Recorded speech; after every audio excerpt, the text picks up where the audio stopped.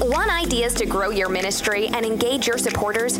Coming to you from QT4CM.org, this is the Quick Tips for Christian Ministry podcast. And here's your host, David Allen.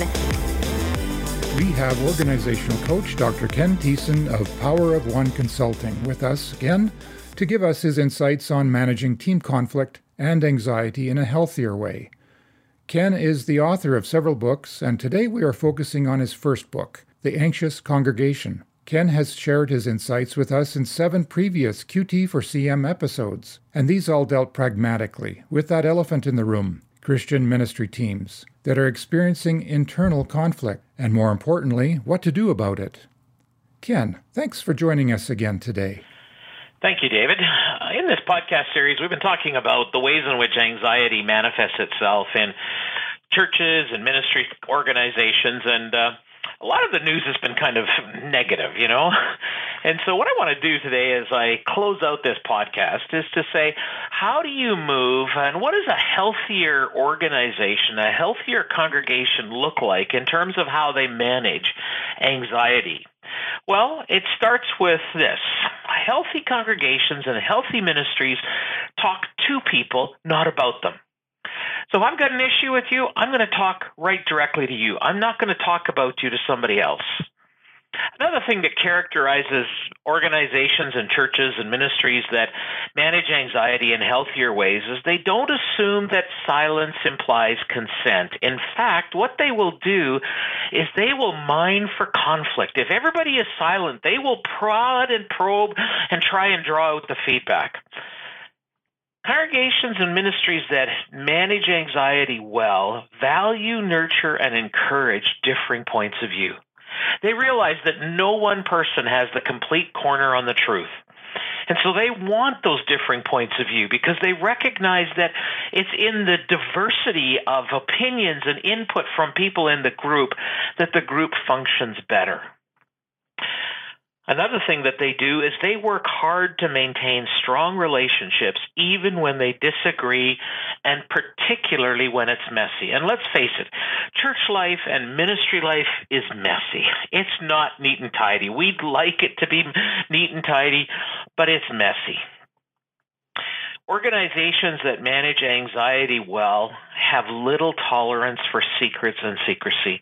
So if somebody comes to them and they say, I've got something that you can't tell anybody else, they're going to cut it off right there because they realize that all that does is, and by tolerating those secrets and kind of promoting that secrecy, is it spreads the anxiety throughout the system. Another thing that characterizes churches and ministries that manage anxiety in healthier ways is they recognize that everybody contributes to the healthy and the unhealthy functioning of the congregation and the ministry, so blame is shared. And they recognize that removing the problem person, quote unquote, doesn't fix things because the problem is bigger than one person. Another thing that they do is they say no to the overfunctioners and they hold underfunctioners accountable to do their share of the work because they recognize that the body functions best when every part does its part. Now, if you're a leader in an organization, whether you realize it or not, you are the key. So if you're a pastor, a board member, a leader in a ministry organization, you are the key to your organization, your ministry, your church, managing anxiety in a healthier way.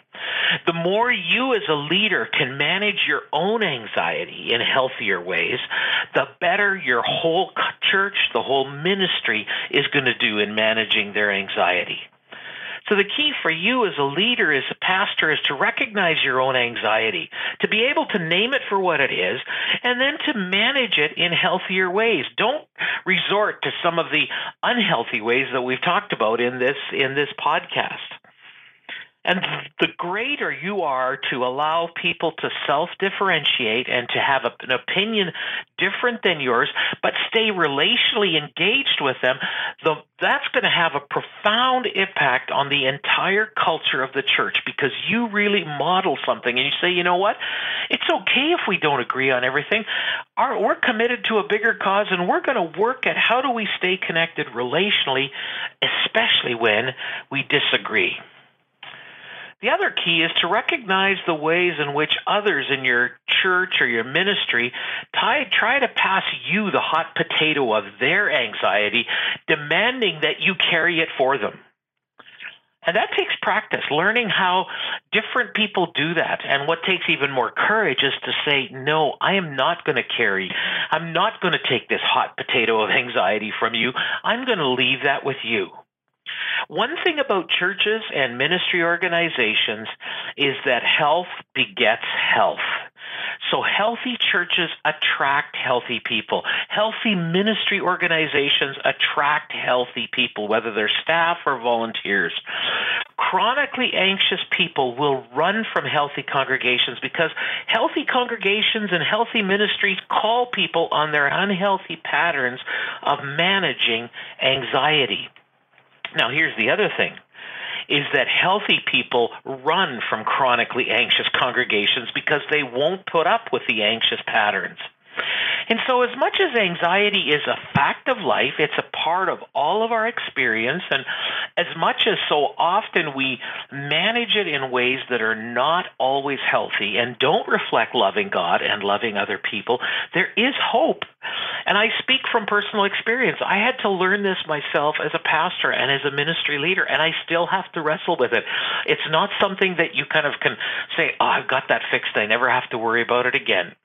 Actually, the day that I am recording this podcast, I am going into a very intense board meeting tonight. There is lots of anxiety in there.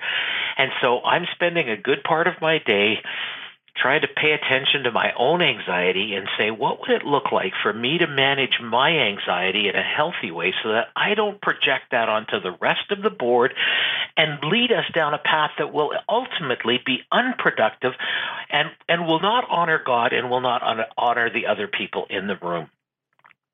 So I hope you found this podcast series helpful.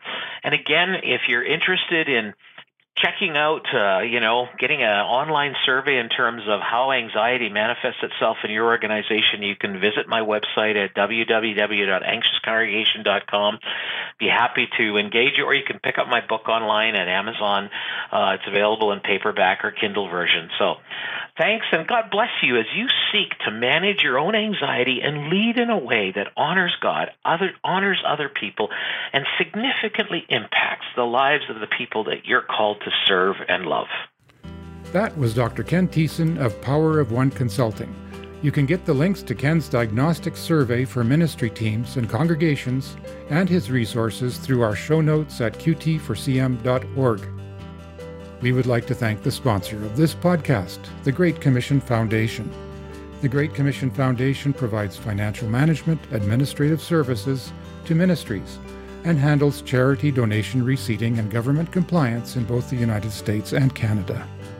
Thank you for listening to this episode of the Quick Tips for Christian Ministry podcast. We would value your feedback by taking our one-question survey. You'll find the link in our show notes at qt4cm.org.